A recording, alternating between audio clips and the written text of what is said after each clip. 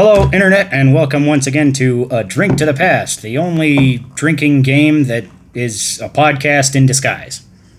Or something like that. Here's Crow with our theme song.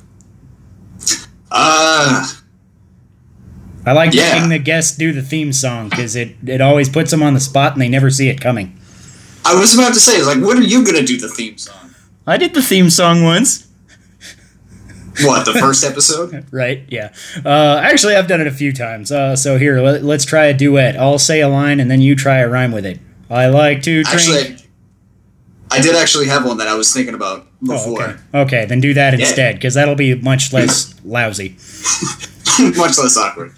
Sit down, shut up, grab a beer, bottoms up. It's a drink to the past. Wow. That's it. All right. Yeah, I tried to come up with something, meaningful and interesting, and, this is all that comes to mind, so I guess it's the best he's gonna get. I mean, it very well describes what we do, so, and it's a catchy little jingle, so I like that. All right, today's beer of the week is whatever Crow's drinking, because I haven't had a beer of the week yet, and I'm drinking something stupid first, so I'll get to that later. Crow, what you drinking? I'm drinking a pina colada. I mix it up, and there was, instructions on the bottle, so I followed it, and it just said rum, and the only rum we had was Kraken Black Spice. So I love Kraken. That is a great rum. It's strong, and I put a little too much ice cream in there, so it's more like I'm eating it than I'm drinking it. That's okay. I will have a similar issue after I describe my drink for you. That's going to be fun. Because actually, Kraken might be in this drink as well. I'm not sure. I had some kind of dark rum. Yeah, well, Kraken is usually my go-to rum, but at some other points I have tried other rums, and there was some kind of dark rum in a unmarked bottle in my liquor supply. So that is what is in here. It might be Kraken. It might be some other black rum. I'm not really sure. Are you sure it's safe? I mean, it's rum. It's not really ever safe, is it?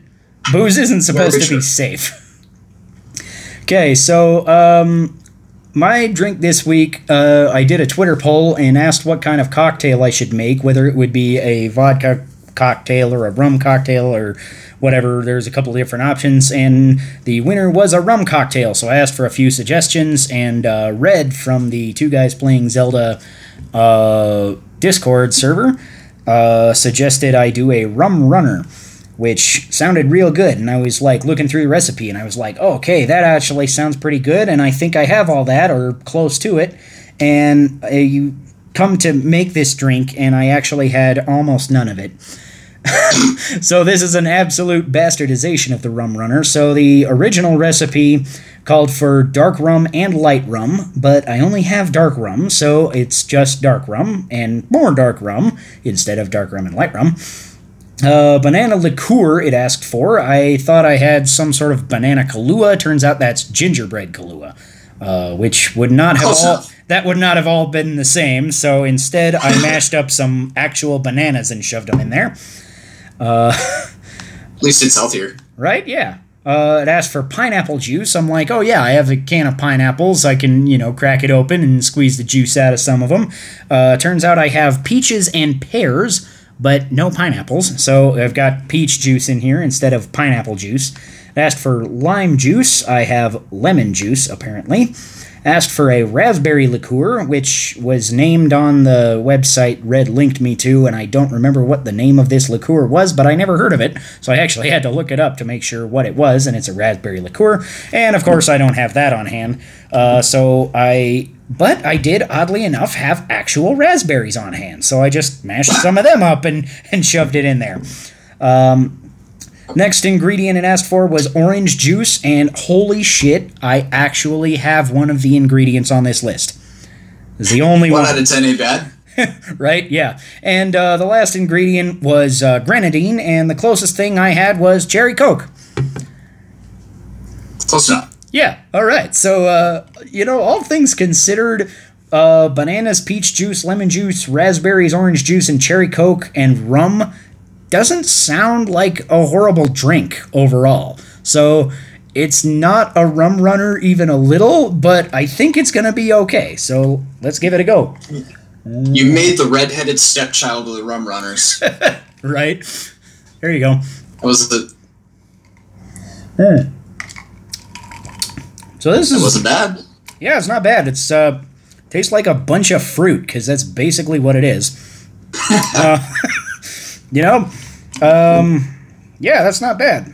I'm going to give it just a 10 out of 17, because it's not, like, horribly amazing. Mostly tastes like fruit juice, because it's mostly fruit juice and a little bit of rum. So, haven't tasted the rum. Maybe that sank to the bottom. I have no idea.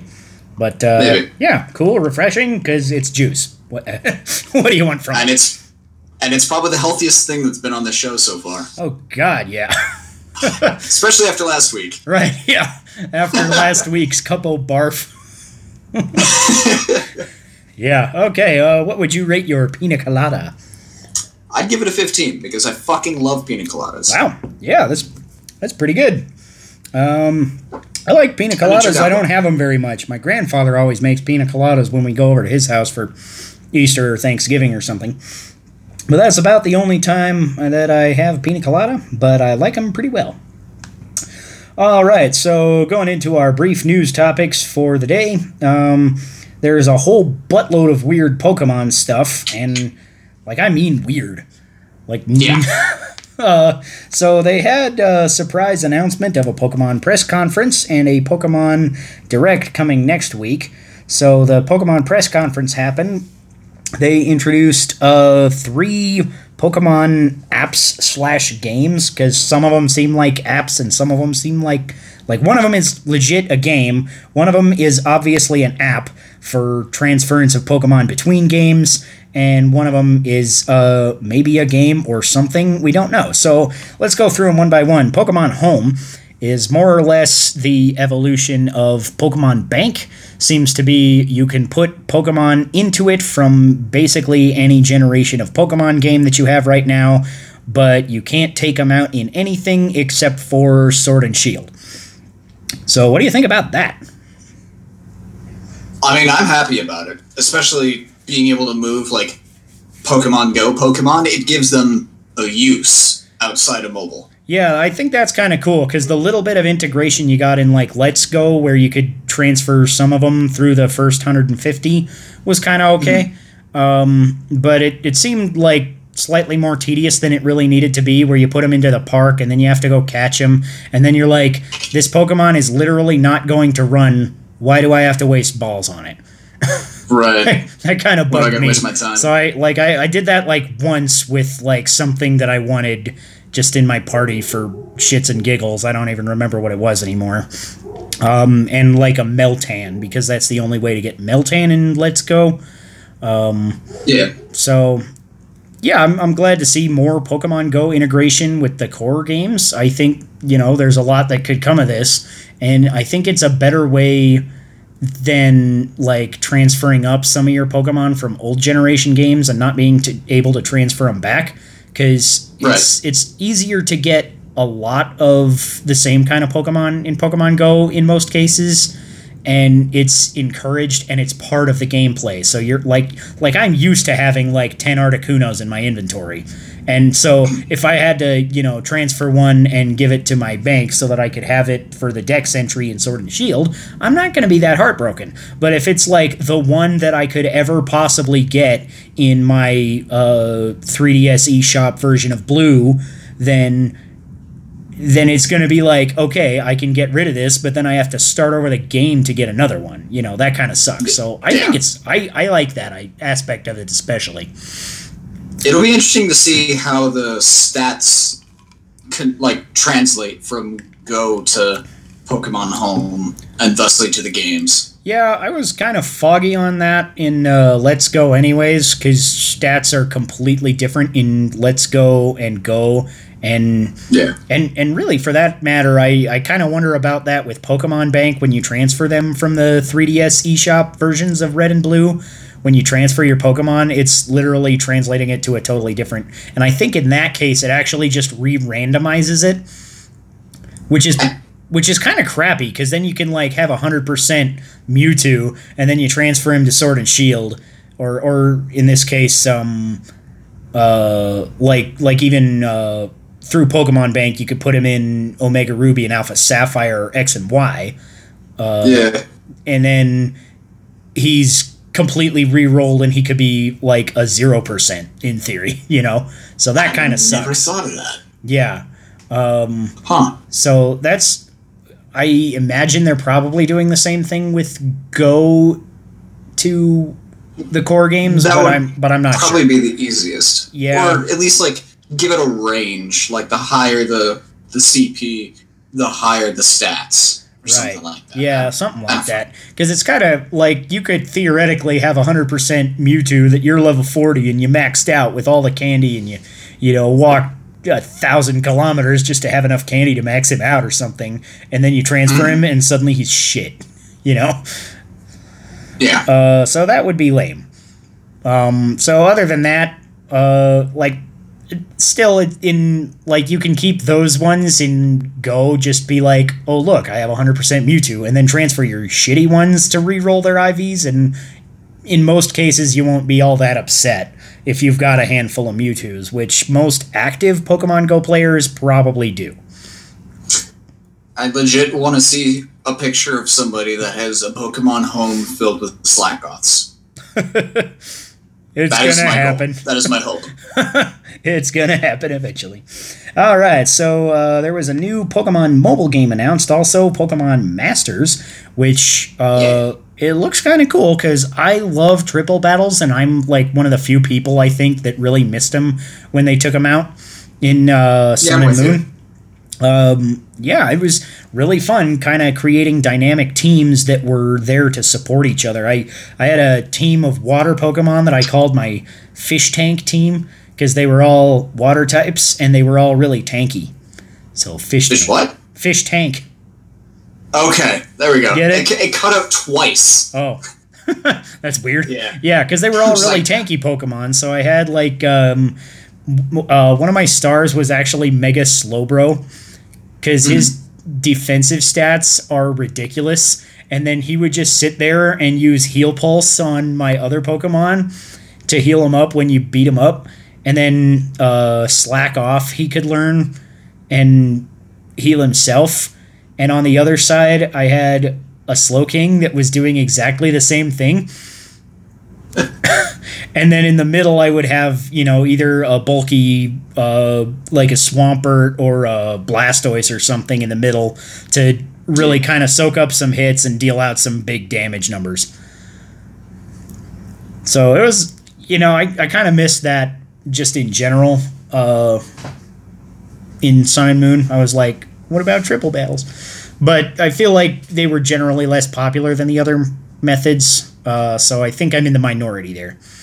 Yeah, well, I mean, it's a lot more to deal with, so I can understand why people didn't like it. And then Omega Ruby and Alpha Sapphire kind of ruined the meta. Yeah, Alpha Sapper. Right. They kind of ruined the meta for triple battles with the ability to have one Mega plus Primal Kyogre and Primal Groudon. So then pretty much if you weren't running Mega Rayquaza, Primal Groudon, and Primal Kyogre in your team online, you were just boned. Because everybody else was doing that, and they would switch the weather effects to best screw you over, and there was nothing you could do. Because, like, most of your weather effects wouldn't affect their weather effects unless you had another Primal to counteract their Primal.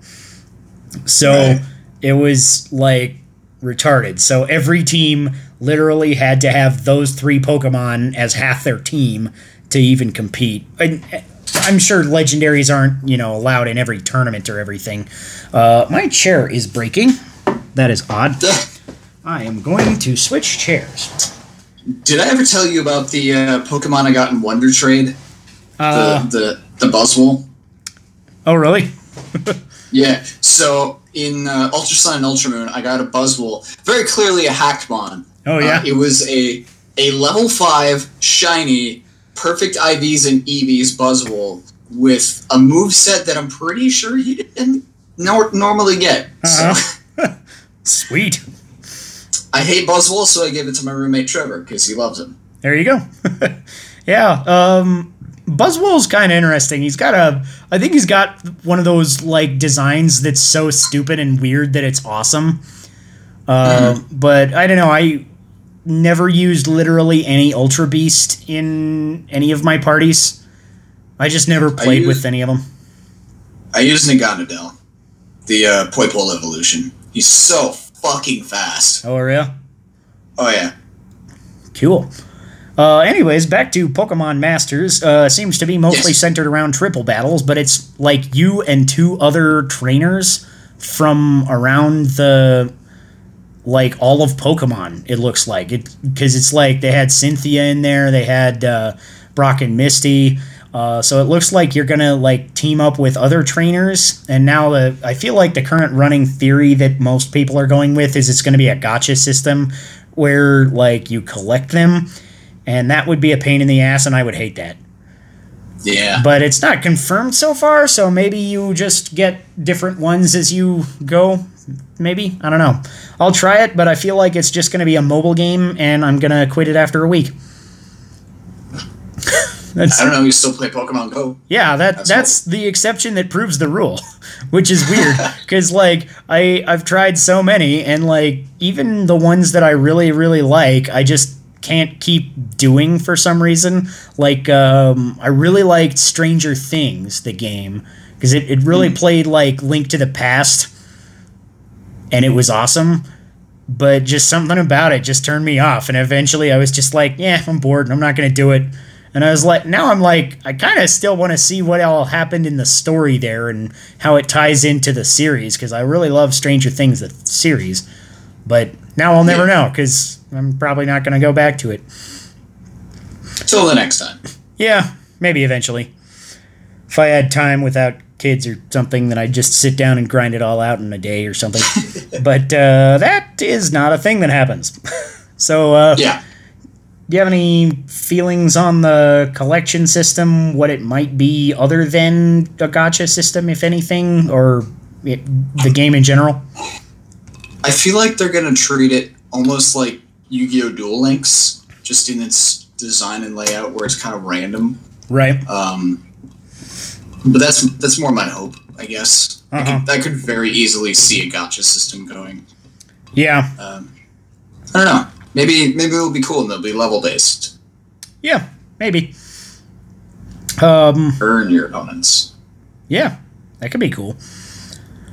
So, other big Pokemon announcement was Pokemon Sleep. Which, what the fuck? Like, I actually Pokemon Go Home and Sleep. Right? Yeah. I saw that. I was like, that is the best meme ever. You win meme of the year. Yeah. My favorite. Yeah, so Pokemon Sleep is apparently a game where you track your sleep through your smartphone and somehow get Pokemon, I guess, but they've given us literally no fucking information on this stupid game. So now everybody's like, how does this make any sense? And the pretty much the go-to answer is it just doesn't. Pokemon, that's how. Yeah, right? So, I guess maybe if you have a more restful sleep and get your full 8 hours, maybe you'll get a chance of a better Pokemon? I don't know.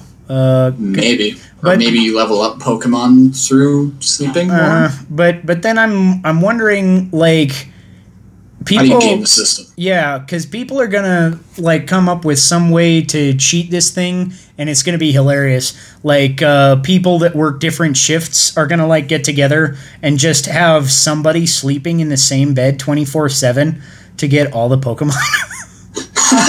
Just like, I sleep 8 hours, and then you sleep 8 hours, and then you sleep 8 hours, and then I'll come back because I'll be done with work. Perfect. It'd be fun. Yeah, because, I mean, people did the same thing by tying their Pokemon Go phone to their dog and having him run around the yard. So something hilarious like this is going to happen, and it's going to make, like, a reasonable amount of headlines, and it's going to be retarded. Yeah. Yeah. So, like, I don't know. I want to talk about it more and react to it slightly, but they didn't give us enough to really go off of. Yeah, we really have nothing. Yeah. So I guess we'll just move on. Last announcement about Pokemon was about the Pokemon Direct next week, which is going to be interesting for our E3 bets, because both of us bet that Sword and Shield would get a trailer, and you bet it would get a release date in E3. And if they get that in a Pokemon Direct like a week before E3 and both of us are like cheated out of a point, that's kind of lame. I still say if I get the date right, I get to count that as a win. That's fair. That is so specific. Yeah, so if there's a trailer or you get the date right, then you get a point. I mean, there's going to be a trailer. That's the whole point. Yeah, but like I'm wondering now if there's going to be an actual trailer at E3, or if they're just going to be like, the Direct was enough and we'll have Treehouse stream or something. Because I could see that. That would make sense. And, probably a demo on the show floor I wouldn't be surprised about. So... Maybe. Yeah, because they had it for Let's Go, but it was like a really short demo, which later they released, and now it's in GameStop. So whenever I go into GameStop, I just like put my kids in front of the Switch demo machine, and they sit there and catch Pokemon, and it's hilarious. Because I'm like, we could do this at home. We've done this at home for hours, but it still entertains them, and now I can go stand in line for 10 minutes and get my pre-order or whatever I'm getting. So, I low-key don't play the Pokemon demo, but I will still play the Mario Kart demo while I'm at work if there's nobody there. There you go. Because what else am I going to do? Right? I don't know. You could turn on your phone and play Pokemon Sleep. Don't tempt me. Right? Does sleep count if you're at work? Like, if you take naps during the day, do you get to get points for Pokemon Sleep? Power nap. Right. Yeah, so any predictions for the Pokemon Direct next week? I mean, we'll definitely... I imagine we'll get at least a couple Pokemon. At least, like, one or two. Right. Just to try and maybe establish some version exclusives, or at least some new things. Right. Maybe identify who's coming back. Like, that would actually be reasonable. Make you wait for who's new. That might be kind of cool. I could see them revealing, like, the Pidgey and Rattata of the generation, so to speak. Because every generation has one of those. And they're usually one of the first few Pokemon to be revealed. I don't think they're going to reveal starter evolutions quite yet. They usually wait after a few reveals to do that. So yeah, it took them a while to release the evolution lines for Sun and Moon, if I remember right. Yeah, I feel like it was a fair way in, and we'd already seen a pretty large amount of different Pokemon, because they, like, eventually they'll just start dropping, like, a trailer a week, like, hey, here's 2 new Pokemon, here, whatever. I don't think they revealed the final evolutions until, like, a month or so before the game's release. Like, it was very late in the cycle. Yeah, it was, like, pretty much like that, and then the legendaries, I think. Yeah, they were definitely last. I remember that. Yeah, and then it wasn't very long after that the game was actually just released, I feel like. I'm not sure exactly on the timing of that, but I feel like it was something along those lines.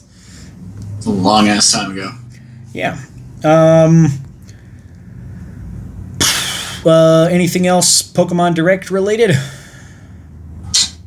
I had something, and then I forgot what it was, because booze. All right, you forgot what it is, so you have to drink. Right? That's part of the game. Mm-hmm. Yep, too much at one time. I'm good. All right.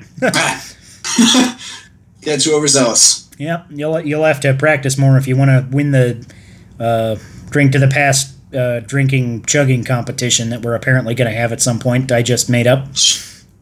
Sure. That sounds like a good time, although it'll be hard to judge because we're not, like, on video or anything. Who the hell knows? Idea for, let's see, the Zelda's birthday, like the Legend of Zelda franchise birthday for the US is like August 7th or something like that. Cool. A Drink to the Past live stream on that day. Okay. That would be interesting. And we can have a chicken contest then. Yeah. If I have the ability to do that, that would be kind of cool. I might have to use my crappy-ass webcam, but I might be able to make it work. Let's do it. All right. I'll be there if you'll be there. At least tentatively. I'll be there in spirit. In spirit? Yeah. Because spirit is another word for booze. Exactly. You're wonderful. All right. Last piece of news this week is yesterday, they randomly dropped a trailer for Super Smash Bros. Ultimate in virtual reality. Well, hold on, because that's the topic of the day. There is one piece of news you're forgetting. We got more stuff about Cadence of Hyrule. Oh, we did? This is also a news topic, but now I will add Cadence of Hyrule after that. Okay, cool. Because we have another gaming topic that we will get to. But actually, I apparently missed this Cadence of Hyrule news. What the hell happened? Tell us all about that, Crow. They dropped a gameplay footage. Like, you can just straight up see gameplay, what it looks like. And it looks fucking awesome. It looks exactly like what you think it is. Like, it's just beat-based Zelda, but it looks like fun. Okay. And they confirmed that it is in June. So it was not today. Obviously, because it's not out at this point. But yeah, it's going to be happening in June. Okay. So the new running theory is they're going to drop it at the end of E3. So my Shadow Drop prediction might come true. It's looking likely. Yeah, because that was one of mine, was Cadence of Hyrule Shadow Drop. So that would be very exciting. I'm, very surprised that somehow I missed that. Probably because I haven't been on Twitter all day because I went fishing. But I have 2 catfish in the fridge, so fuck everybody else. Nice. Yeah. But that's awesome. So I'll have to look that up as soon as we're done. Here, I'll look up the trailer and see what that's all about. Sweet. Okay, so Cadence of Hyrule, apparently there's footage. You can go check that out. And Super Smash Bros. Ultimate Virtual Reality is not our gaming topic yet, but still one of our news things. But I think it's got enough that we could have a little discussion about it anyways, because it's, this is pretty interesting stuff, because it's yet a third official Nintendo game outside of the actual Labo product that is getting support for the VR, and there's another third-party game, Spice and Wolf, has just announced that they're going to have a patch that allows you to play the game in virtual reality as well. Really? Yeah. What's that about? I have no idea. It's some sort of anime-looking game. I've seen stuff about it before, but I've never played one or talked to anybody about it. So I'm totally lost. But I don't know. It's I'm not totally sure, but the trailer had you're petting this anime fox chick, and you can pet her in virtual reality. So that's kinky, I guess. No idea what the rest of it's about. That might be the whole game. I have no idea. Maybe you just... do you need more reason? Right? Yeah, pet your waifu in virtual reality. So what do you think about Smash VR? Have you tried it?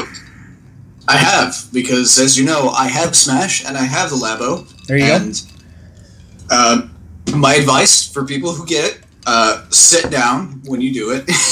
That's good. Even though you're not moving, because of the low resolution of the screen, you will get motion sick. Or at least I did. But it's still really cool. You're limited to 20 or so maps that you can be on, so not all of them. It kind of makes sense because some of them are differently sized maps. I feel like fucking Hyrule Temple would be absurd to try and look at and pay attention to in virtual reality.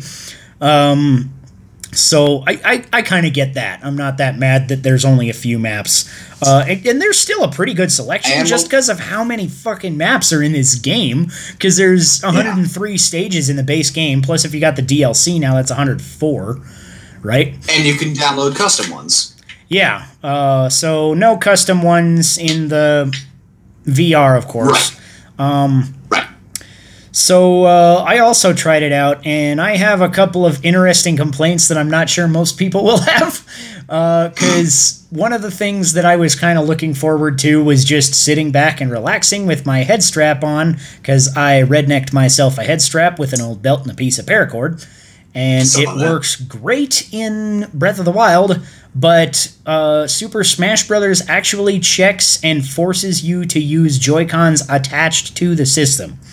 So I couldn't use my Pro Controller like I do with Breath of the Wild, which works really good. And I tried starting the game with the Joy-Cons attached and then detaching them, and then it just wouldn't let me move with the Joy-Cons detached. So it's really forcing you to play it the way that Nintendo intends you to play it instead of the way that is actually semi-comfortable. Because I don't want to hold my arms up to my fucking face for 20 minutes for a battle or whatever, you know. Even just like the 2-minute battles are like, you know, it gets a little tiresome. Feels like an eternity. Yeah. My only other kind of gripes about it was you couldn't use items at all, which kind of ruined Super Smash Brothers for me a little bit, because I'm like, without items, it's just a fighting game.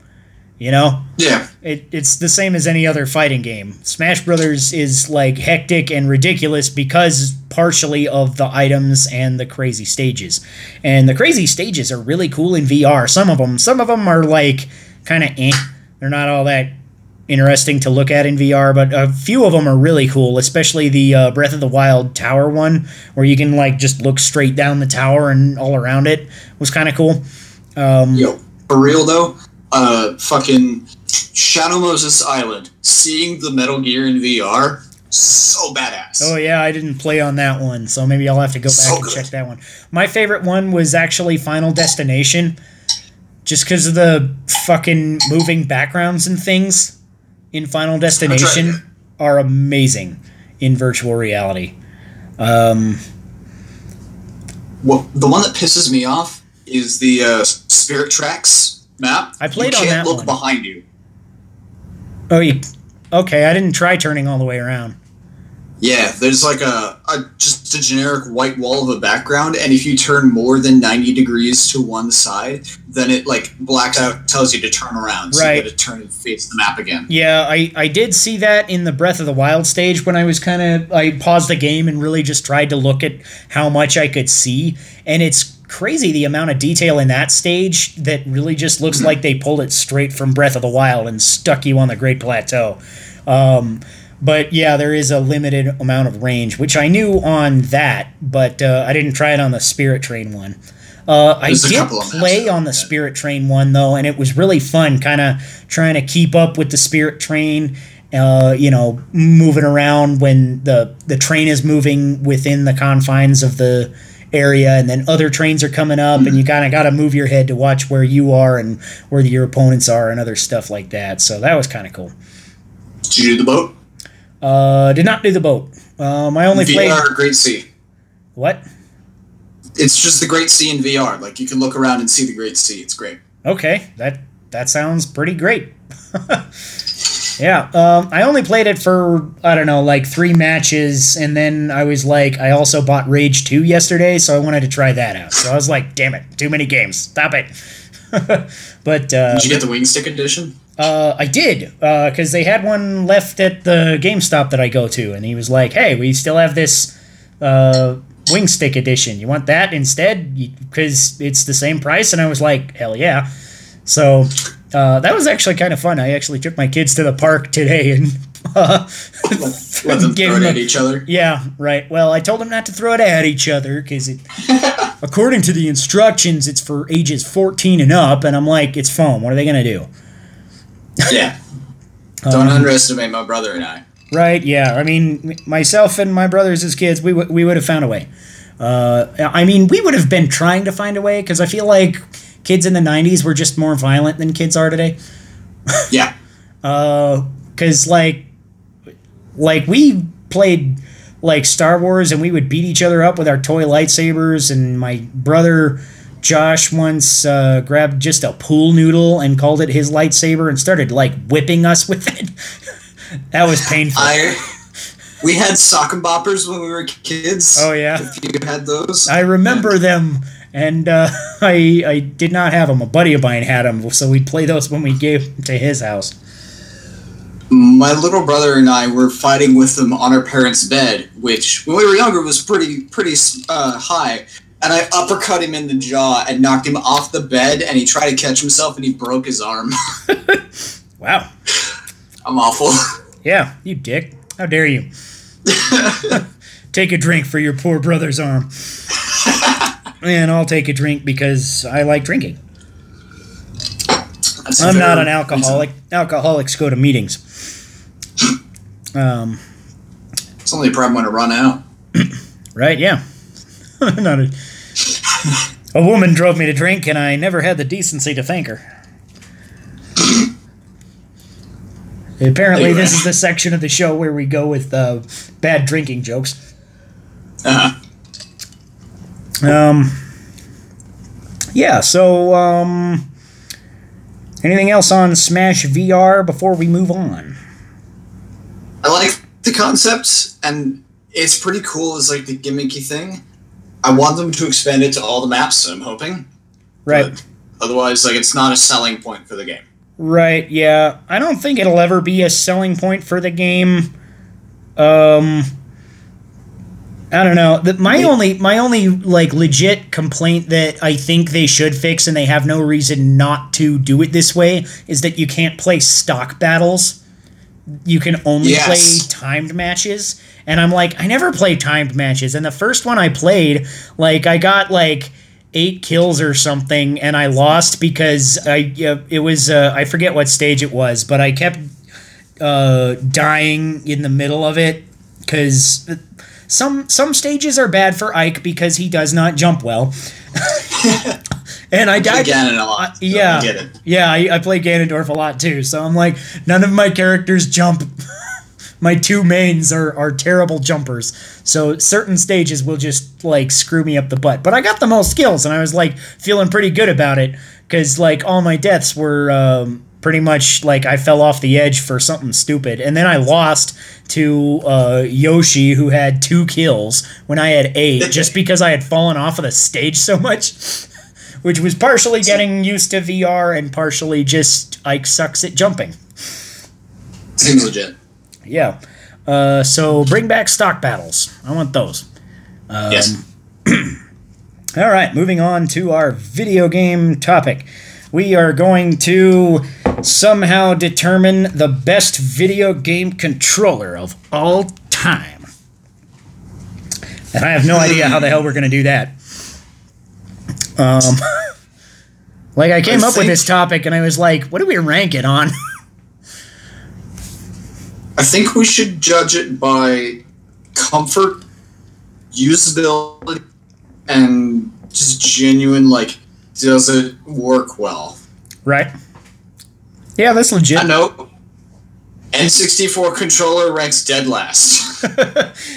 That's a funny thing, because I was thinking about this, and I was thinking about different controllers I've used over the years, and N64, obviously, when you're talking about unique controllers, is pretty much the one that jumps straight to the top of the list.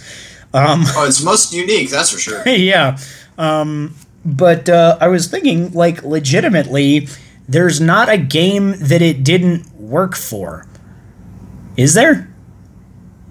No. Every game had some form of support, be it using the D-pad or the joystick. Yeah, sometimes, but very seldom both. Like Mario 64. Yeah, or Pokemon Stadium had a weird mini-game. Yeah. Although I feel like also you could have used that to mimic twin-stick control for a shooter, which nobody did, because at the time, like, one stick was standard, so they just did, like, you move and turn with the same stick, because there was no twin stick. But, like, objectively speaking, the N64 controller has a lot going for it. It's got more buttons on its face than a lot of controllers, like any controller at the time, obviously. Now controllers are basically in the same range as the N64, but did the N64 standardize having that many buttons? No, I don't. Well, No, I don't think it did. So what controller did? I don't know if there's any like one controller that you could attribute it to. Mm-hmm. Like, I just think the last generation is when more buttons became the standard. The Wii U, PS3, Xbox 360. Right. Well, before that, you had the PS2, the PS2 and the PlayStation actually had the same amount of buttons as the PS4, basically, just without the touchpad thingy. Yeah, that's fair. And yes. Did the PS3 have motion controls? Or something like that? I feel like there was some kind of gimmick other than just being wireless. Maybe it was just being wireless. I think so. Because at the time, being wireless was not standard in. So that was a big thing in the Xbox 360 and PlayStation 3 generation that I always think of. That's what they did as their kind of big step forward is standardization of wireless controllers. Which I would attribute that back to GameCube, because everybody's got fond memories of their Wavebird that ever had one, and like without that kind of implementing that sort of wireless instead of the crappy infrared that worked on some older wireless controllers, like I don't think we would have made that jump. I think we'd still be having wires if it wasn't for the Wavebird or something else had to come along like that mid-generation, even if it wasn't the Wavebird, if that never existed, then maybe halfway through the Xbox 360's life cycle, somebody might have invented the same sort of technology or something. Maybe. The GameCube did a lot for controller design. Yeah, that's true. Because GameCube actually has all the buttload of buttons like the N64 did. But also, it was the first Nintendo controller to have a twin stick. Which kind of consolidated the buttons a little better, because having all 4 C buttons and A and B right in a row was kind of a buttload of buttons right in one hand. I think 4 buttons on your right hand just works better than the 6. I felt the same thing kind of playing on, like, back in, like, way back, playing between Sega Genesis and Super Nintendo. The 6-button layout just always felt kind of weird to me. Which might partially be because I had a lot more games for Super Nintendo than I did for Genesis, but I'm not sure. I have 5 or 6, somewhere in there. For Genesis. Okay, yeah.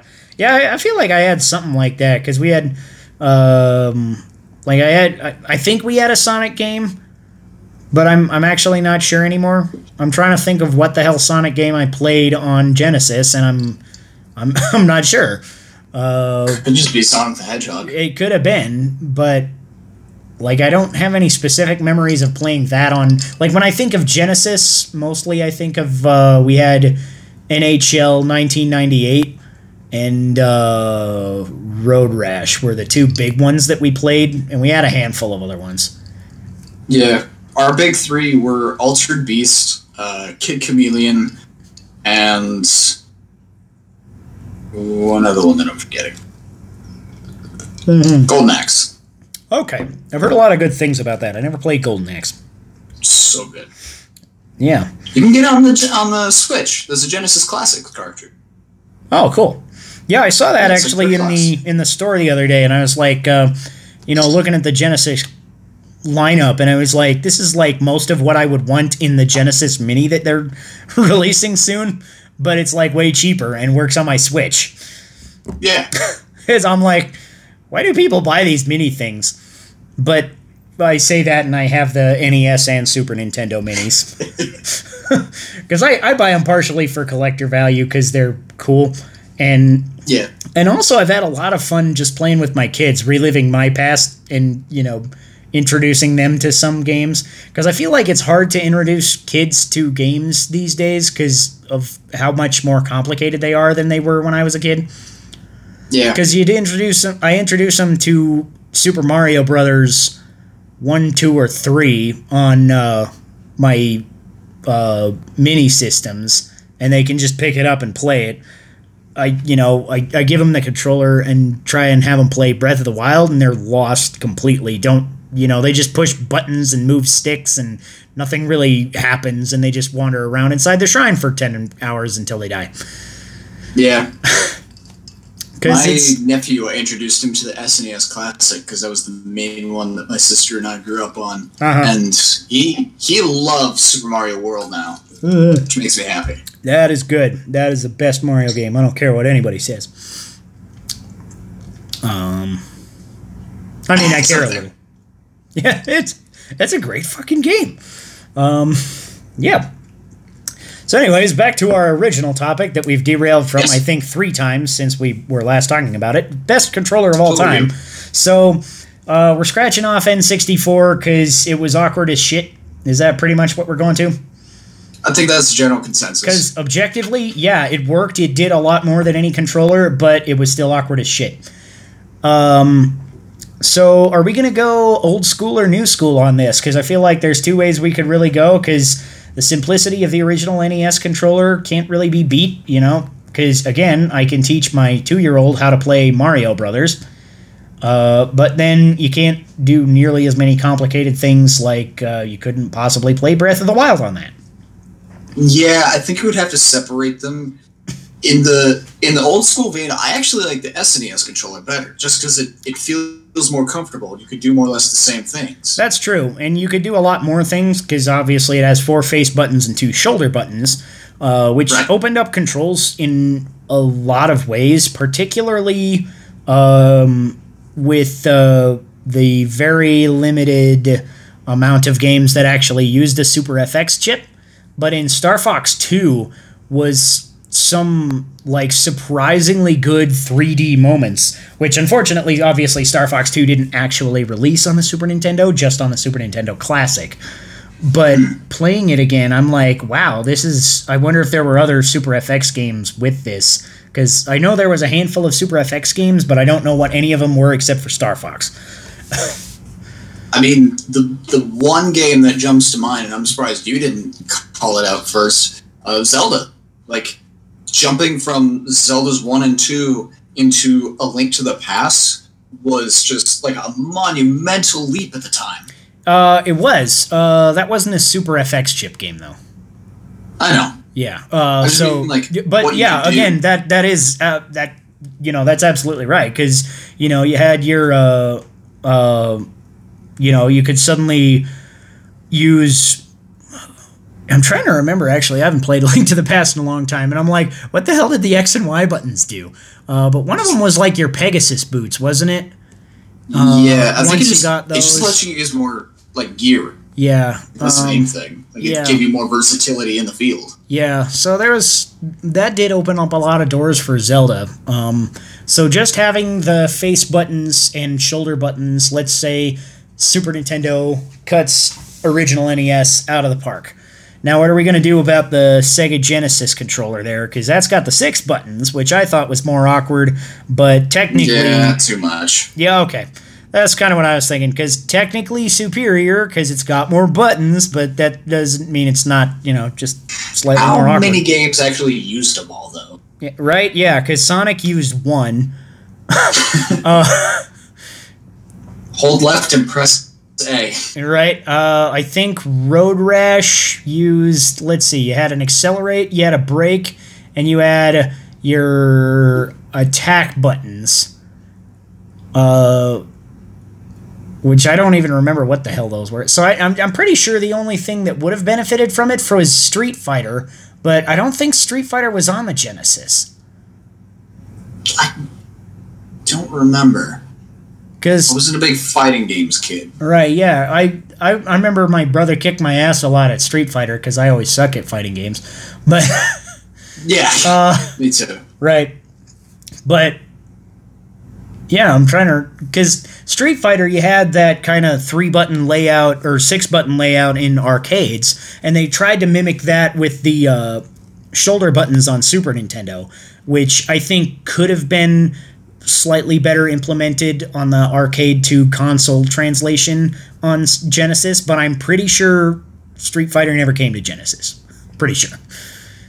So I don't remember. Yeah, I honestly have no idea if any game ever used all 6 buttons. I don't think anything I did. So the next question becomes, how does the SNES controller... It seems like that's the number one right now. How does that stack up against PS1? So I feel like that's the last sort of retro-style controller. Right, so are we going PS1 original or the... Because the original PS1 controller didn't have the twin sticks. Yeah, DualShock 1, I feel, is different from the original controller because of the sticks. Yeah, because that's really what I think is the definitive factor there, because basically the original PS1 controller is a copy and paste of the Super Nintendo controller, but it's got 4 shoulder buttons, 2 triggers on each side instead of the 2. That's the only advantage it has. It's maybe a little more ergonomic because it's, actually got handles to hold on to. Was it the first controller to have handles? No, I believe the N64 came out before the PS1. Okay, so, yeah, because that's what I was thinking. I was trying to think of which one came out first, actually. I'll look that up in a second. Yeah, because I'm not sure which one came out first, because I feel like that would be a big thing, is which one had handles. And if this is the first one to have handles, then I feel like that's a leg up, at least in terms of innovation for controllers on the whole, and it should get some bonus points for that. The PS1 released December 3rd, 1994, a year before I was born. N64. Man. You're a youngin'. N64 came out in 96, so PS1 did it first. Okay. So bonus points for first controller to have a handle. Although on a related note, it was also the first controller, but it was also co-developed by Nintendo before the whole, we're dropping out kind of now Sony and Nintendo are enemies thing in the mid-90s, which kind of ended up sucking for Nintendo. Yeah. Yeah. They gave birth to their biggest and probably only true rival. Sorry, Xbox. Yeah, sorry. I mean, Xbox had its run, which is to say it had Halo 1 and Halo 2. I'd even say Halo 3 was pretty good. Yeah. I enjoyed Halo 3. It was solid. And Reach. And ODST. You know what? Just before 343 Industries took over. Right. Bungie did good. Yeah, Bungie, like even before Halo, actually, I was following Bungie because before that, they actually developed a few shooters for Mac, which was funny because I was a Mac kid instead of a PC kid, and we didn't have a lot of cool games, but Marathon, the Marathon series, which is more or less a prequel to the Halo series, which came out beforehand on Mac, was fucking awesome. So there. Interesting. Yeah.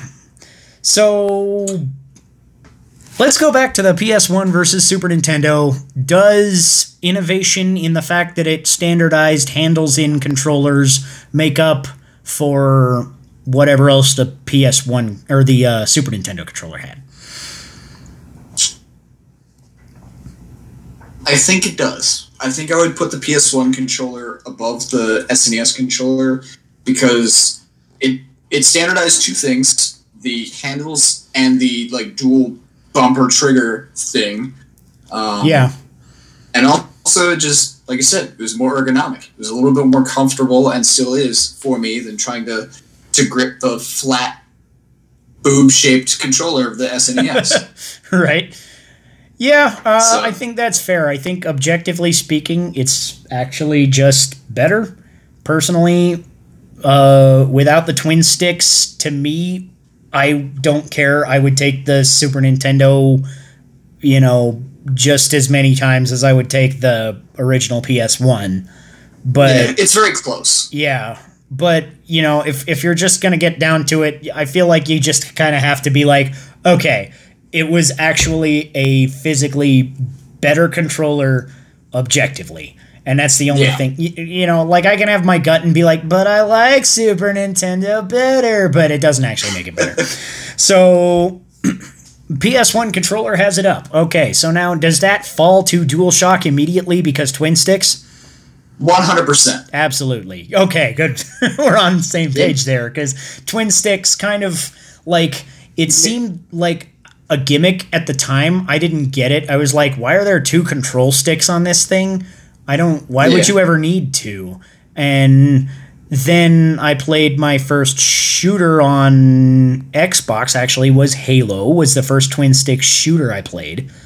And I was like, at first it was weird, but like after a very small kind of learning period, it suddenly became natural. And I was like, oh, this actually works really, really great with first-person shooters. And then over the years, that has developed to be just the standard. Yeah, the standard in not just first-person shooters, but every video game. You just control your camera with the other stick, and it just feels right. Yeah. So, as much arguing as we did in favor of the poor PlayStation 1 controller, it's fucked by twin sticks. Sorry. Yeah. All right, so let's go that console generation. Xbox original controller, or the controller S, so the fatty or the controller S, versus PlayStation/PlayStation 2, because there wasn't really a difference between the DualShock 1 and DualShock 2, was there? Not really. Actually, no, at all, because a guy trading in a PS1 and some PS2 accessories, and at first glance, I couldn't tell the difference between a DualShock 1 and DualShock 2. Yeah. So I'm pretty sure they were the same controller, just they put a 2 on it and colored it black. Pretty much. Yeah. So DualShock 2 versus Xbox controller S or Xbox fatty controller versus GameCube controller. What are we thinking there? The Duke versus the PSD2 versus GC. I would have to give it to the GameCube. Of all of them, the GameCube is probably the most memorable controller ever. I mean, let's face it, it standardized designs for Xbox and Nintendo. Yeah, that's kind of fair. It was the format, and also it was kind of weird the way that Xbox. Like, I actually didn't mind it on Xbox as much as I did on let's see, N64 or Genesis, but the 6 face buttons on the original Xbox controller actually worked for me fine. I didn't have any problem with it, because it felt like the ABXY were your primary buttons, and then every now and then some game or another would use the black and white buttons for something. And it would always be like that utility thing that you only used every now and then, so it didn't matter as much. So, right. And honestly, I just thought the fatty controller was one of the most comfortable controllers ever, because it's fucking huge. And my hands are big, and I love it. I still think it's a bit on the bulky side, but I know it is, and that's why I like it. Over the DualShock. PlayStation's controllers, my first and foremost complaint with them is they are so fucking scrawny. And this is coming from a guy who is 6'3" and 150 pounds. I know all about scrawny. Right. It is not comfortable with the grip. But the GameCube was the best. Mm-hmm. Those triggers, man. So satisfying. Yeah, it's funny. I never actually thought about the triggers at all until somebody was lamenting the fact that they didn't have physical triggers on the Switch Pro controller.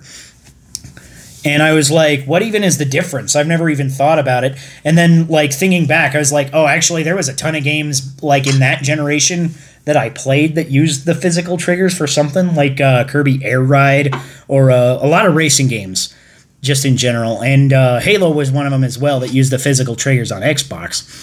So it's something I took for granted at the time, and now that I don't have it, I don't actually care on, current gen consoles. I'm like, whatever. I mean, they're physical on PS4, but I don't notice that they're not physical on Switch. I'm gonna check something.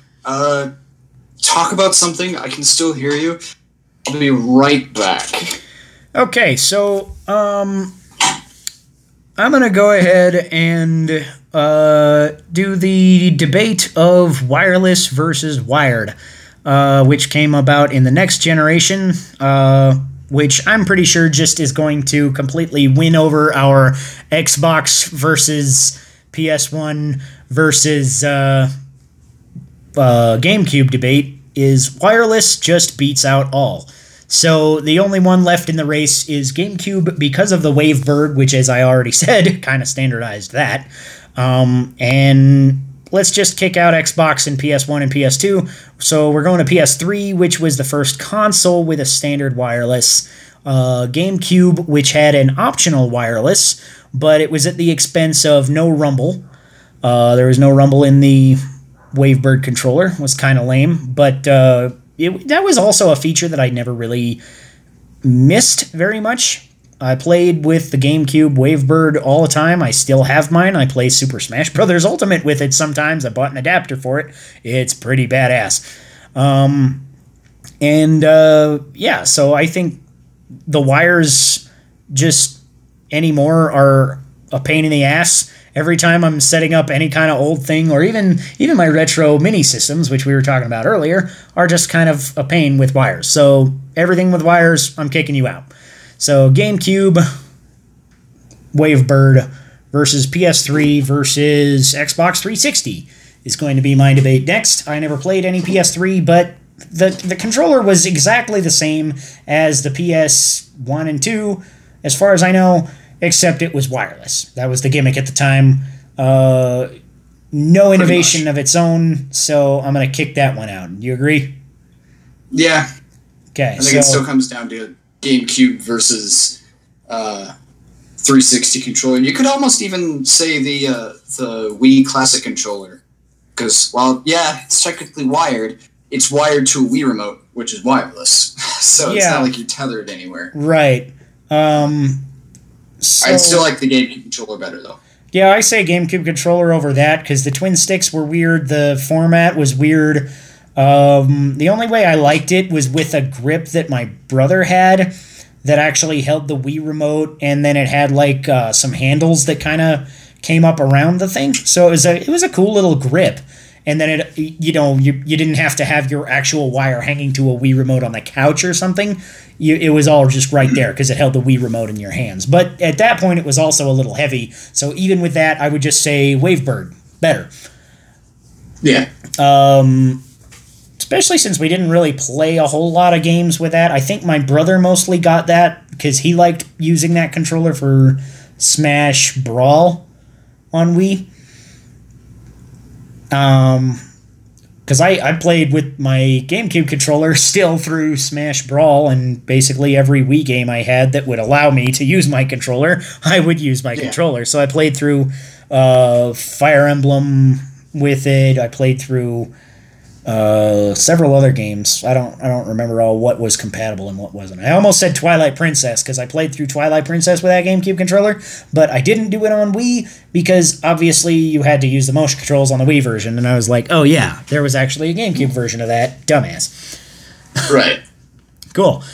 So now we've got to the weird point where we have to talk about the Wii remote. Does that even stand a chance? It's got no twin stick. It does have motion controls, which have sort of become standard. They've become standard in Nintendo systems, and they're now in PS4 as well, but very seldom are integrated in games on PS4.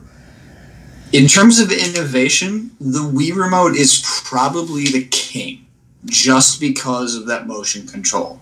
Because Xbox tried to emulate it with their Kinect, PlayStation tried to emulate it first with their motion control, like actual motion control sticks, and then with PS4 motion control, and neither of them have done as well as Nintendo's, and it is a staple of Nintendo now.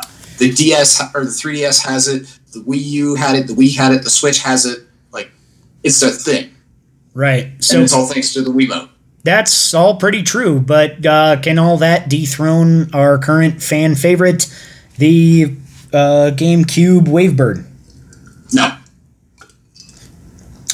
Okay. Like, it's good in innovation. That's about it. It's awkward to hold. It's for games that require to flip it sideways, and there's a few. That sucks. I hate it. Right. It's not comfortable. I didn't mind it sideways. In some cases, I preferred it. Like, I actually, if I was given the choice of sideways Wii Remote versus a Wii Remote and Nunchuck in Smash Brawl, I would prefer the sideways Wii Remote, because I don't want my B button to be a fucking trigger. Yeah. So in some games, I really liked it better, but at the same time, I didn't really like it all that much.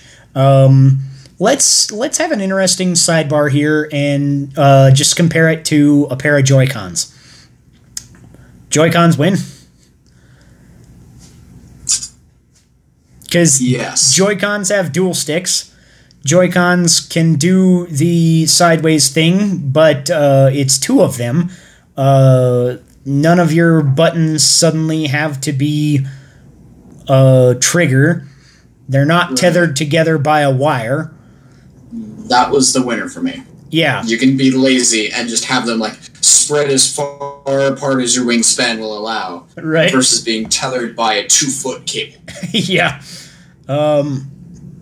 Which in some games would have actually helped me, because I remember in No More Heroes, when you got some of the super combos, it would like have you point the nunchuck and the Wii Remote in different directions to do the combos. And if you were pulling them directly apart, I remember several times where I actually just yanked my cord out of the Wii Remote.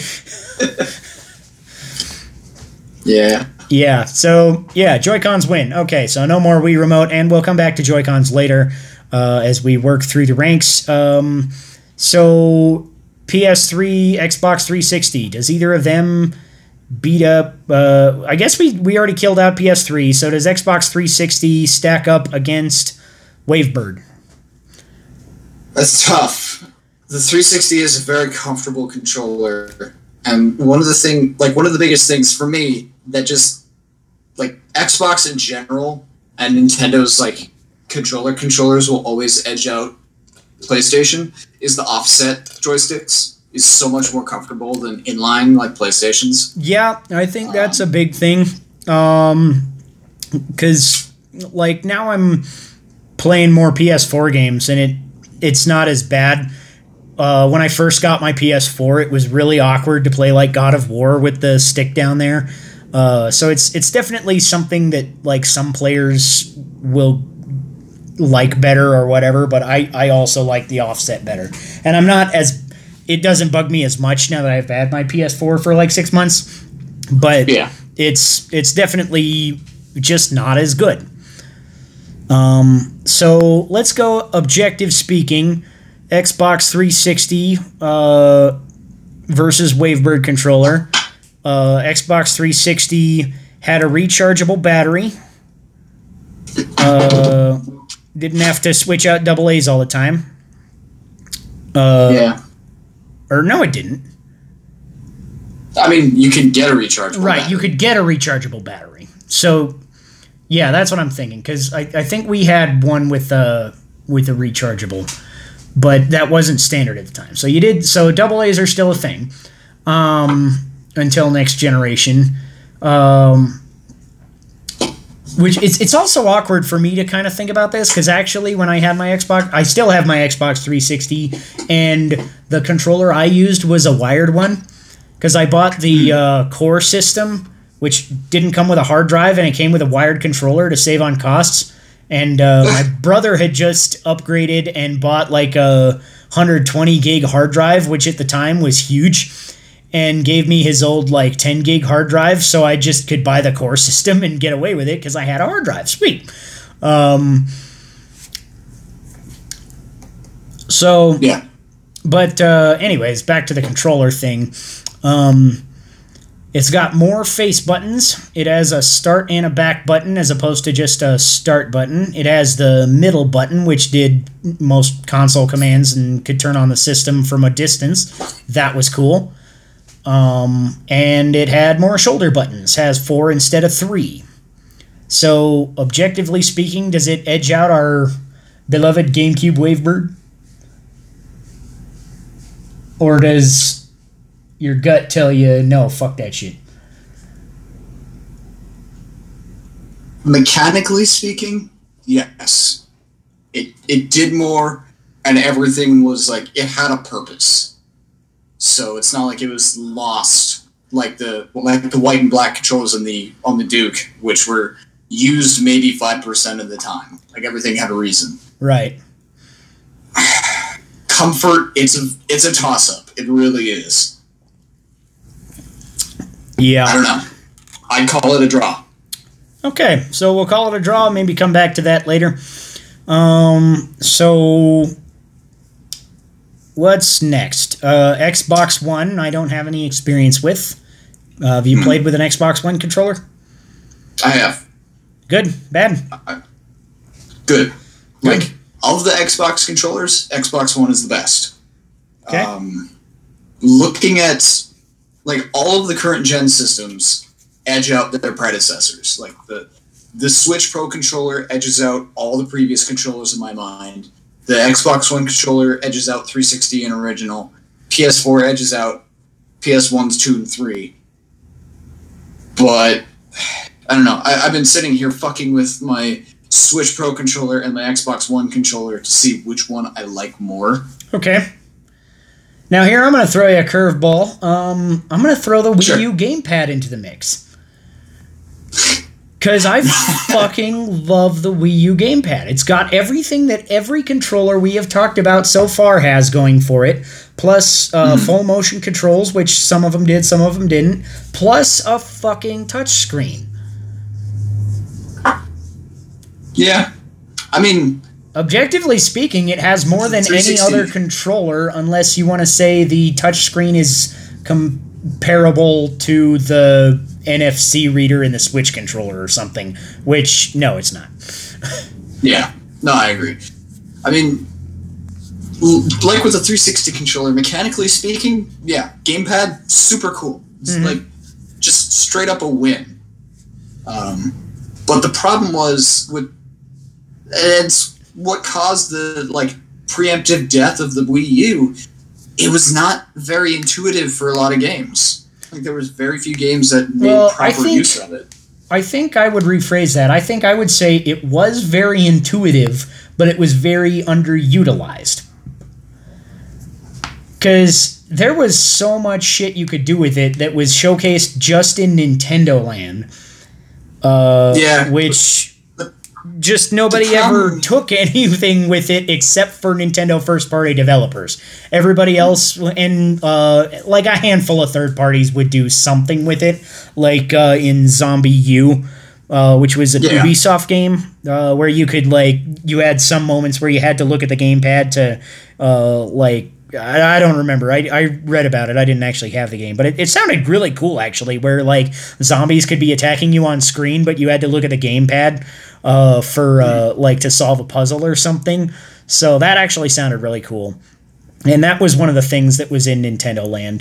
What I loved most about it was the way that it was implemented in Zelda, where you could just, like, go look down at your screen and have your inventory on the fly. You could look down at your screen to have your map wherever you're going, so you don't have to have it, taking up a space in your HUD, which in, more recent Zelda games would probably get, like in Twilight Princess, it's like adding a mini-map to, your 3 buttons or whatever that you can equip stuff to, plus your action button is up here, plus your health, and, whatever else. It's like, it's just, cluttered UIs, I think, is a problem in pretty much every game ever.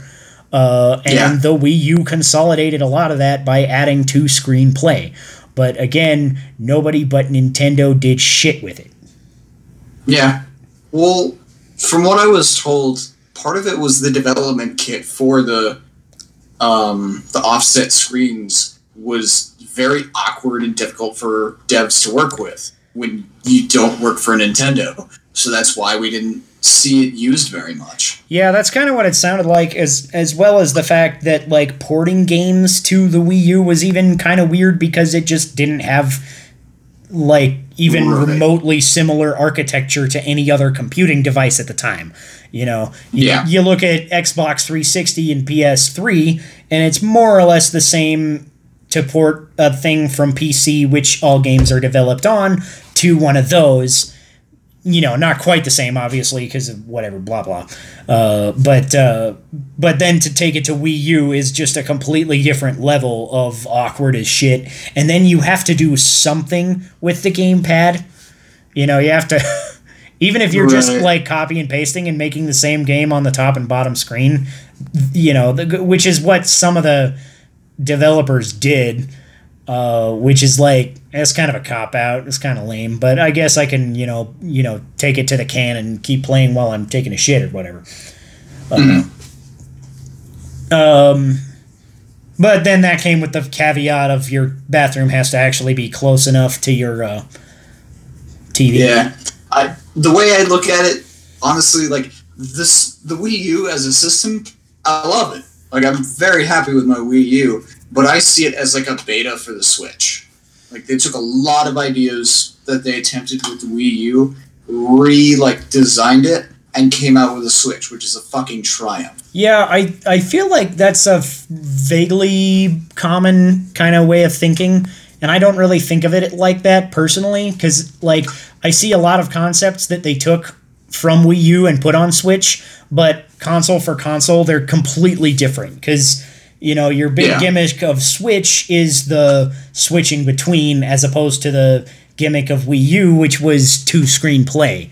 And out of the two, I'm not sure which one I would like better, because probably the switching mechanic, because I fucking love just having full quality games on the go.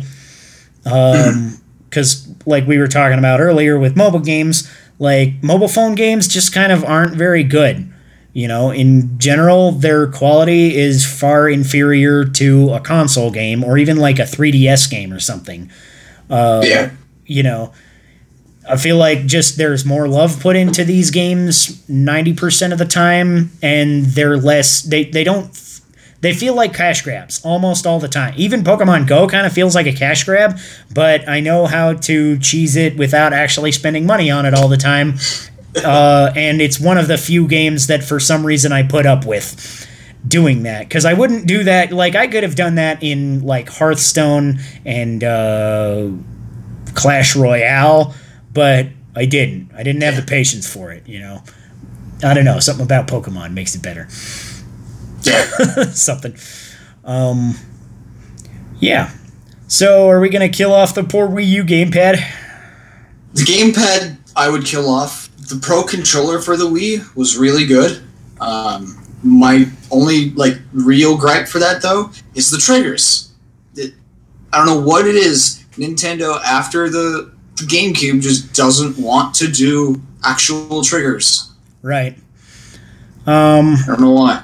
Yeah, I never played with a Wii U Pro Controller, but, just looking at the form factor, it doesn't look as comfortable as a Switch Pro Controller. And objectively speaking, again, it's doesn't have HD Rumble, it doesn't have an NFC reader, and generally from the vibe I get from reading about it is it's, just not as good overall build quality, and motion controls aren't as tight and things like that. Yeah.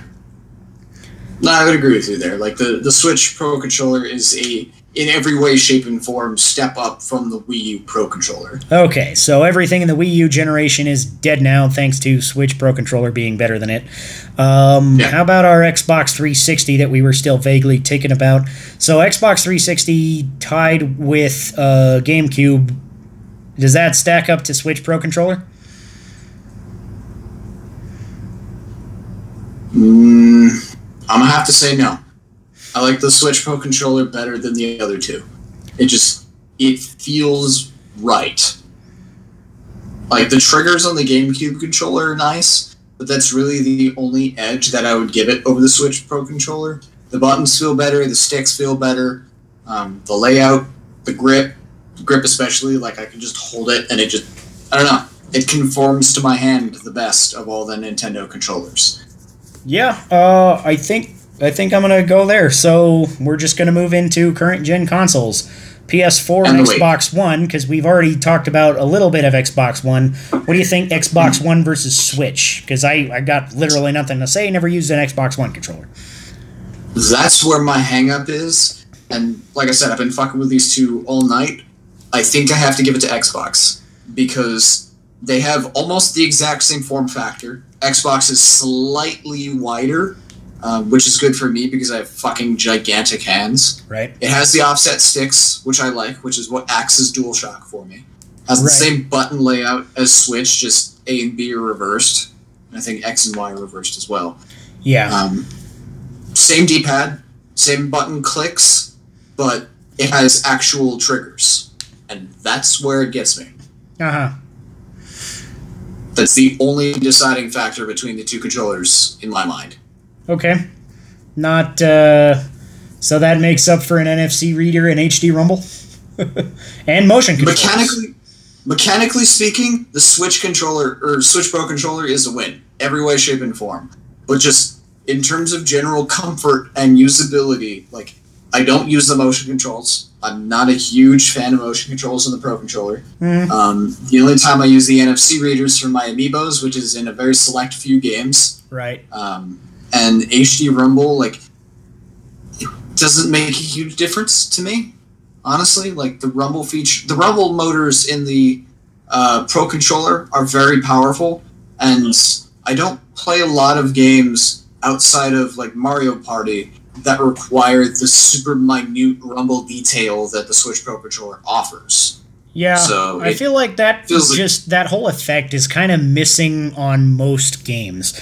Like, the fact that they advertised it so heavily at the Switch's launch was kind of weird to me, because I was like, okay, how are you going to do that in games? And they were like, here's 1-2 Switch, which has a couple of motion control, or Rumble games like this. And in Monopoly you can feel the dice shake in your hand, and I'm like, okay, that's fucking weird. Who cares? It's cool, but it's very gimmicky. Right, yeah. And I'm like, when are you going to put this in an actual game? And the only time that I've actually noticed HD Rumble being really, really cool is actually in Nintendo Labo, which isn't related to the Pro controller at all. Because in, like, when your pedal is rumbling like a real kind of car engine beneath you when you're driving the Labo car, that's pretty cool. Or and it has a slightly different kind of rumble whether you're using the submarine or the car or the airplane in that game, and that's pretty fucking cool.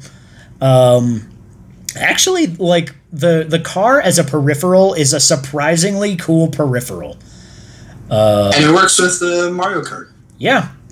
What about Labo peripherals? Do they count as controllers? No, I would just lump them in with Joy-Cons. They're an accessory of an accessory. Right, yeah. So Joy-Con versus a Pro controller. Where are we going to go there? Pro controller. Yeah, I feel like the Joy-Cons have, like, I want to give them their shout out because they do one thing that no other controller does, which, as we've said before, is just laying in weird ass positions, which are often comfortable. Super lazy. Right? Yeah, it's just like you can lay in, like, stupid positions that don't make any sense. Or like, I like to actually, like, play in tabletop mode at work sometimes, and I'll just cross my arms in front of myself, lean on my arms, and they're crossed, but I have a Joy-Con in each hand, so I can still play some games. Some of the games I think are kind of cool with motion controls, but I feel like they don't have enough games that are cool with the Joy-Con motion controls to be worth actually axing out the Pro controller. Because, like, they're cool in Skyrim when you're raising your shield and, swinging your sword, but I think that's the only one I can think of. Mario Party 1-2 Switch and Nintendo Labo are the only ones that really, like, this gives the Joy-Con the edge, and that's because you're required to use them. It's not like a contest. Right, yeah. So, but they make use of the feature. Yeah. So, I guess we're going back to the Xbox One versus Switch, and I think we're going to have a fight on this because you're going Xbox One, I'm going Switch, not just because I haven't played on an Xbox One, but also because I know that I fucking love the motion controls in certain situations. Because like, not in all situations, because, like, in Skyward Sword, for example, on Wii, I feel like there was way too many motion control things, and everything was motion controls for no good reason, just to see what they could do. And some of the things were cool, and some of the things were like, who the fuck even cares? Why am I flying the Beetle? Why am I flying the frickin' Loftwing with this? Why am I rotating the boss key to get into the boss door with the fucking motion controls, right? I like the Beetle too, but I don't see why I couldn't control it with the stick. No, I agree with you. Yeah. I still like the Beetle. The Beetle is an amazing item. It's fucking awesome, but I want to control it with a stick. Or, like, use it in Super Smash Brothers and just push one button and fucking kill you. Yeah. That item is, like, one of the most hilarious additions to Ultimate. So overpowered, but so good. Yeah. So, yeah, but in, like, Breath of the Wild, I don't know how I could survive without motion controls, because it's weird, because playing in VR, actually, I really miss motion controls, because I have to turn them off or I get, like, fucking motion sick, just because the motion controls in Labo VR for Breath of the Wild, like, you think you should look up and down and the camera will look up and down, but the camera rotates up and down instead. So there's this weird disconnect, which is just a super weird, disorientating feeling that... Yeah, so that's an issue. So I turn them off, but then I can't even aim with my motion controls with my Pro Controller, which that's kind of a bummer, because I'm like... And playing Rage 2 last night, that was one of the things that I was thinking... Like, I got into several kind of firefights where I'm going into a big group of guys, and I've been playing, like, Wolfenstein on Switch lately, and, you know, getting used to my motion controls, and I played with motion controls in Doom as well, and Splatoon 2, and just in shooters, they feel so natural to me that... Like, I think this is an area where I would say the motion controls would edge out the Xbox controller, personally for me. The main thing that turned me off to motion controls is Breath of the Wild's fucking gyroscope puzzles. I want to put my controller through a window. I hate them so much. It is the only complaint I have about that game, but I hate them so much. Huh. That's funny. Yeah, I didn't mind them at all. Like, the only time I minded them was, like, when I was trying to play in tabletop mode and I had not brought my Pro Controller and I'm trying to do, like, move both of the Joy-Cons in the same way or something. That was pretty awkward. But other than that, I thought the motion controls were super responsive from the Pro Controller, and it worked great. And I feel like most of the shrine puzzles were not that. It was... Because I don't remember how many it was. It was like 10 or something out of 120 shrines that are like that. So... I didn't think it was that many. It might not be. I'm just guessing. I have no idea. Very few. Yeah. It was very frustrating with those few. Right.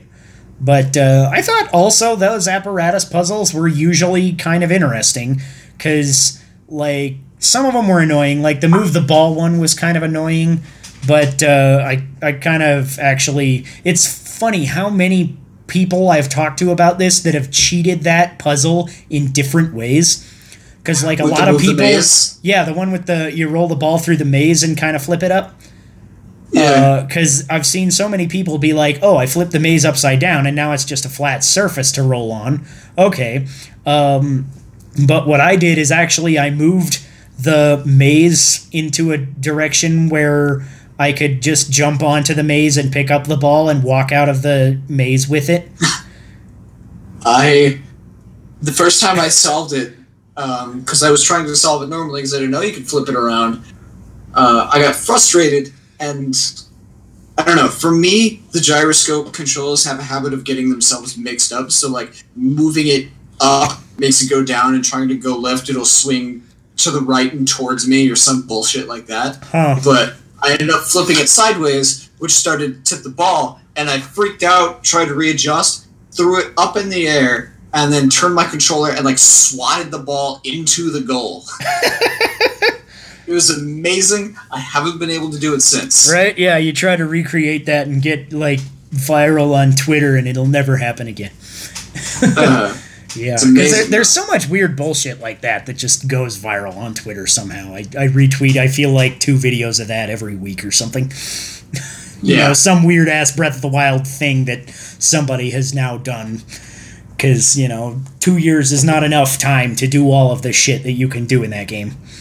Oh, no, never. It's like amazing. Skyrim. People 10 years from now will still be finding shit. Right, yeah. It's funny, because actually, I think it was last year somebody actually found a secret in Ocarina of Time that is not generally known, and I bet there's probably some people out there that knew it, but most people I know don't know it.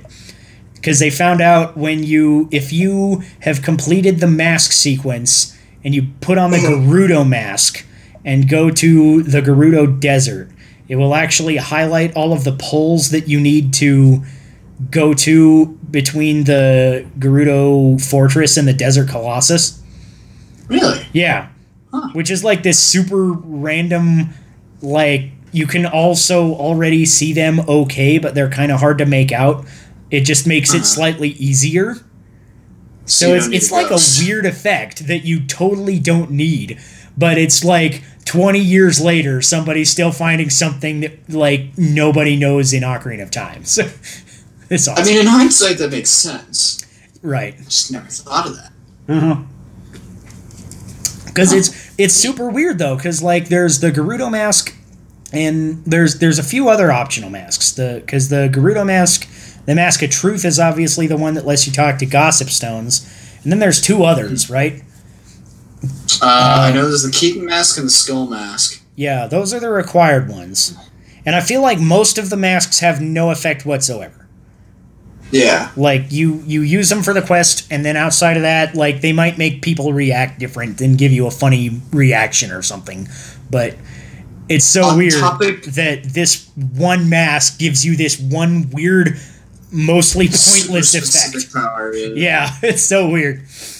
On the topic of masks, I hope you agree, the music that plays when a Keaton arrives, when you have his mask and Majora's Mask, is the most unsettling noise in any Zelda game ever.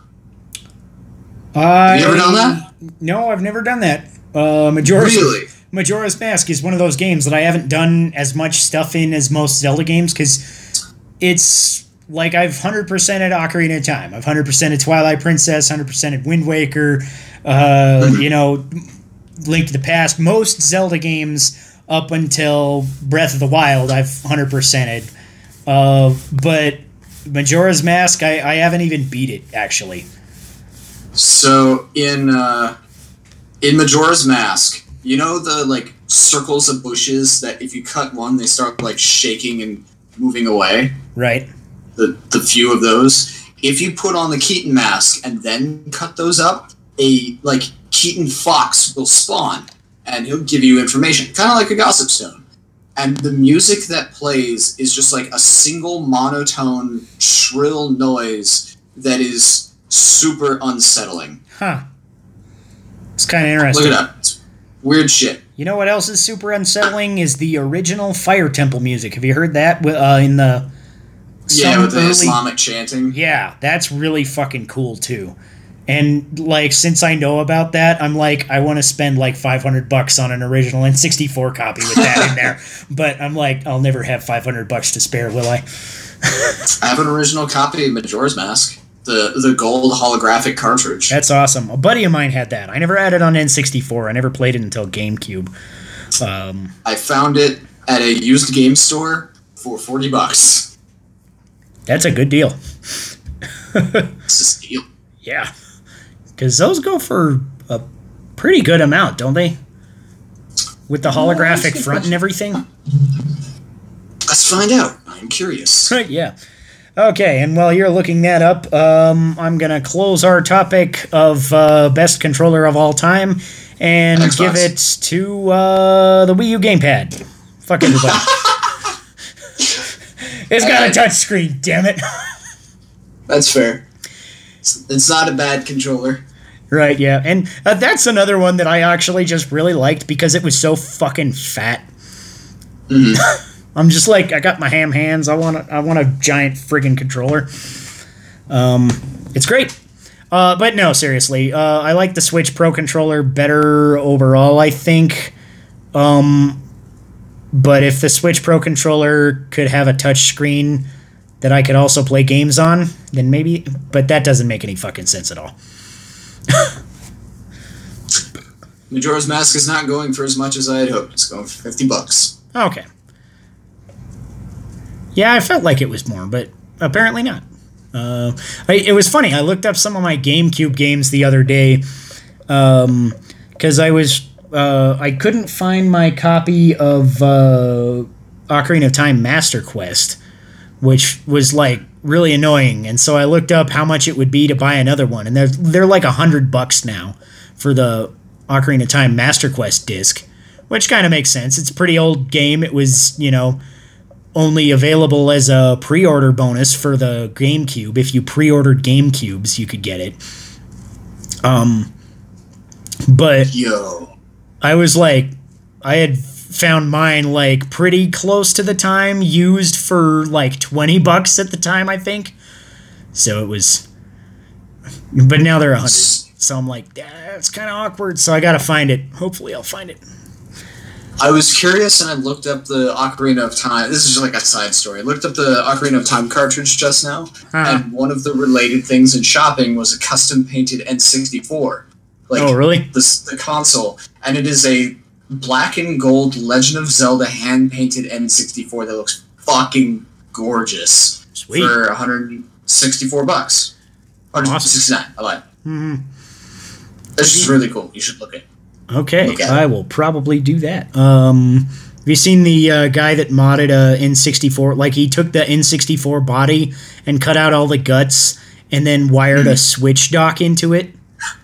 So he just... Really? Yeah, he just basically puts his Switch in the cartridge port for the N64 and it hooks it up to his TV.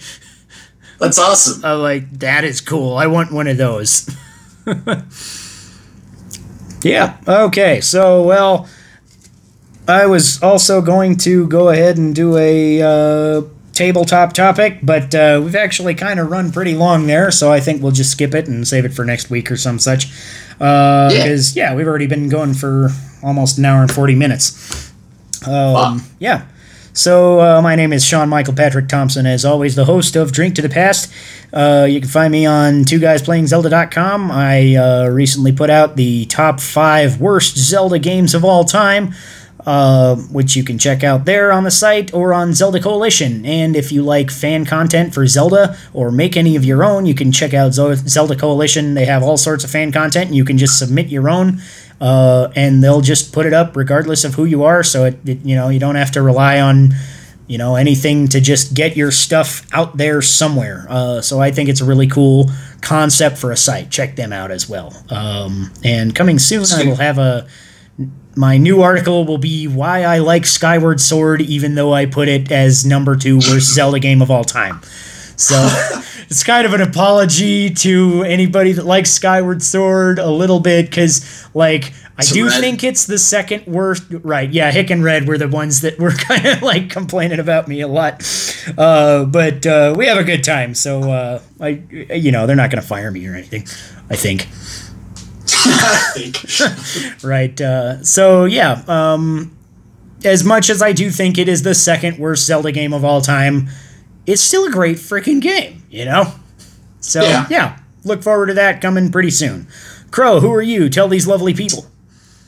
I am Crow. You can find me on YouTube, which the current channel is on a hiatus, and I may or may not be starting over with a new channel, but you can still find me at youtube.com/corporatecanon.